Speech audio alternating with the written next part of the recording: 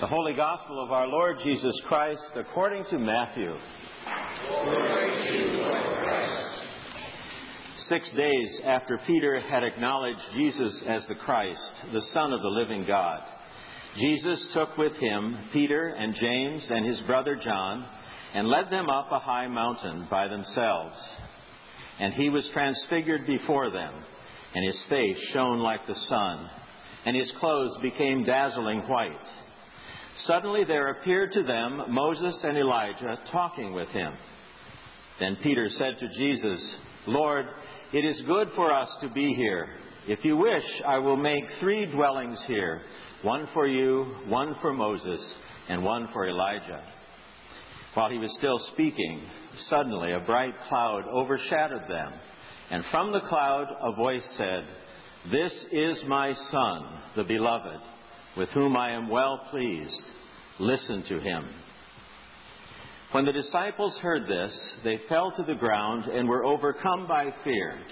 But Jesus came and touched them, saying, "Get up and do not be afraid." And when they looked up, they saw no one except Jesus himself alone. As they were coming down the mountain, Jesus ordered them, "Tell no one about the vision until after the Son of Man has been raised from the dead." The Gospel of the Lord. Praise to you, Lord Christ. O Lord, may your word only be spoken, and may your word only be heard. In the name of Jesus Christ, the living word. Amen.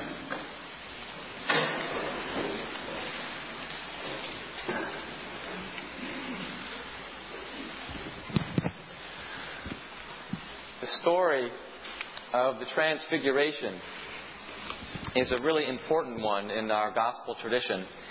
It appears in 3 of the 4 gospels, who record it in pretty similar ways, though with some important differences in details. It's important in the gospel tradition. It's also important in the church year as well. We actually get this Transfiguration story twice each year during the church year. It's always the gospel story on the Sunday before the beginning of Lent, which is today, the last Sunday in Epiphany. And it's always the gospel story on the Feast of the Transfiguration, which is always August 6th.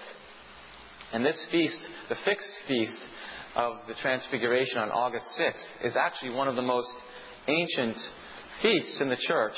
It's one of the, in the Eastern Church particularly, it's one of the 12 big feasts that is celebrated. It goes back to the late 4th century. So we more than some of the other stories, we get to hear this Transfiguration story in the life of the church. And ironically, in light of that, it's kind of a hard story to talk about. So it's kind of tough that we get it more often than some other ones. Like Peter in the story, we may find ourselves rather stupefied by what we've just heard or by what Peter just saw. And we might be filled with awe, which I think of as a combination of joy and fear, with perhaps more of an emphasis on fear. Or we may find ourselves totally lacking in any kind of useful frame of reference. Like, what was that about? I have nothing in my experience to compare with that. Or like Peter, we may find ourselves initially scrambling to find something coherent to say in response. And like Peter, we may find that whatever we have to say or think is sadly inadequate to the event. I'm reminded in this vein of a story that the preacher and author Frederick Buechner tells about a day during his stint as a high school teacher at Phillips Exeter Academy in the 60s. Back then they had classes 6 days a week from 8 to 5. Actually, they still do, as far as I know. I taught there for a couple of years in the 90s. And class started at 8 and it was over at 5 or 5:30 just before dinner. And so they had classes as the sun was going down. And Buechner describes one of these classes in the 60s. As the sun is going down, it's around 5 or so, 4:30 or 5, and there's a silence in the room. And he doesn't say whether it's because the boys hadn't done their reading or whether there's some really important thing that's about to be said. He doesn't say, but there's this silence in the room. And the sun is going down, and this glow spreads through the room, and nobody says anything. And Buechner doesn't say anything. He just lets the moment go on, and then class is over. And he said it was the best class he ever taught. Silence in the face of mystery is sometimes the way to go.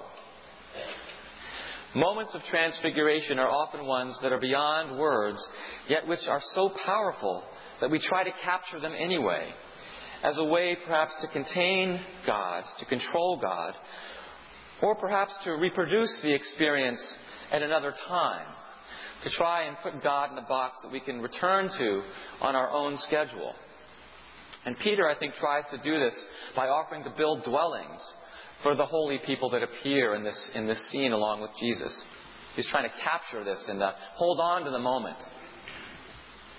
Now, to be sure, there is nothing wrong with that desire. Memories of powerful experiences of God serve as great sources of strength. There's a reason that the church has preserved this particular story. And in fact, there's a reason that the church has preserved Scripture. Scripture is, among other things, a record of the memories that the people of God have had in their experiences of God, to be returned to over and over again as source of strength and hope and encouragement.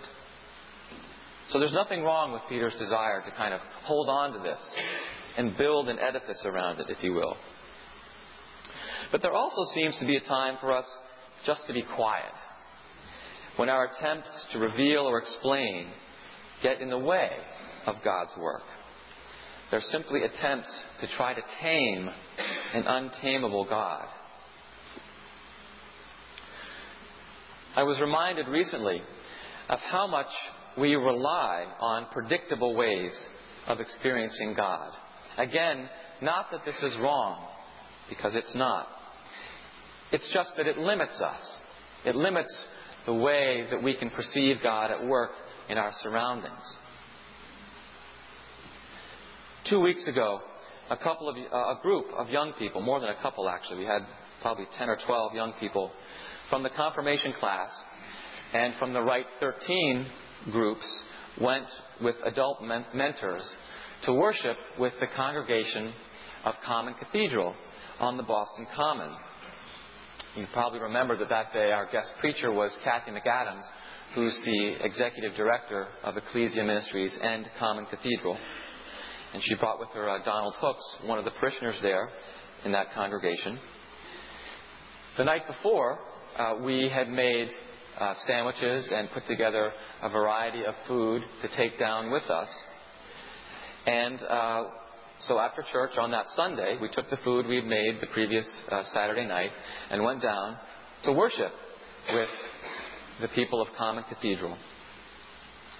And then after that, we ate lunch with them, served them lunch on the Common, after having a Eucharist with prayers and sermon and the breaking of bread and the sharing of the cup. Well, afterwards, Kathy gathered us from our shivering selves. It was a wonderful reminder of what many people experience as part of their daily life as homeless people. She took us into the vestibule of the cathedral there, which is right across from Brewer's Fountain, where the congregation meets every Sunday. And she gathered us together for a little theological reflection, which she is wonderful at. And one of the questions, she asked us a number of questions. What did it feel like to be there today? What did you see? What scared you? How did you feel? How do you feel changed by what you saw? One of the great questions she asked us was, what did you learn about God here today? what did you learn about God here today? And one of our young people piped up. It was actually Dee McKay. He was at the 8 o'clock service, so I was able to tease him a little bit about this. Dima piped up and said, in response to that question, what did you learn about God today? He said, well, I learned that God doesn't have to stay inside the church building. God was out here, outside with us as we worshiped. I learned that God doesn't have to stay in a building. That God was outside here with us as we worshipped with these people. And I thought, wow. Like many of us, this young person had come in some significant way to think that God could only be met in a special place, in a special building, at a special time. But thanks to the power of God and the openness of this young person, it was learned that God is not to be contained in that way. It was an amazing moment to watch this kind of light bulb go off in this young person's head, and then to see the kind of nods of acknowledgement. Dima had realized, in a feeling way, in an experiential way, that God is not to be contained in our little booths, in the little dwellings that we like to erect around Him. As we prepare for Lent, I think it's a good idea to keep these kind of two paradoxical ideas in mind. One is, do draw on the known, predictable, powerful, surefire, if there is such a thing, memories and experiences of God to give you strength and hope and encouragement. Go to that well. We need to go to that well, particularly in the church year as we encounter Lent, which is a tougher time for many of us in our spiritual lives, time of self-examination, time of looking at the places where we're challenged, where we need to grow as individuals, as communities, as nations even. Draw on those places where, I'm pretty sure I can meet God here, and I need that. But also, look for God in places where you don't expect to find God. Be open to those places where, I'm really not sure I'm going to see God here, but boy, do I need to. Those places where, like on the Common, where that young man was surprised to find God, where God, in his experience up to that point, he had not expected to find God. Look for the Lord outside of the dwellings, outside of the boxes, outside of the neat little packages that we try to keep God in. And I think if we are able to do those things, not just in Lent, but through the course of our Christian lives, we'll find ourselves drawing closer to that untamable God who yet desires to be as close to us as our own heartbeat. And if we only increase our awareness, we find that God is in fact as near as our heartbeat. Amen.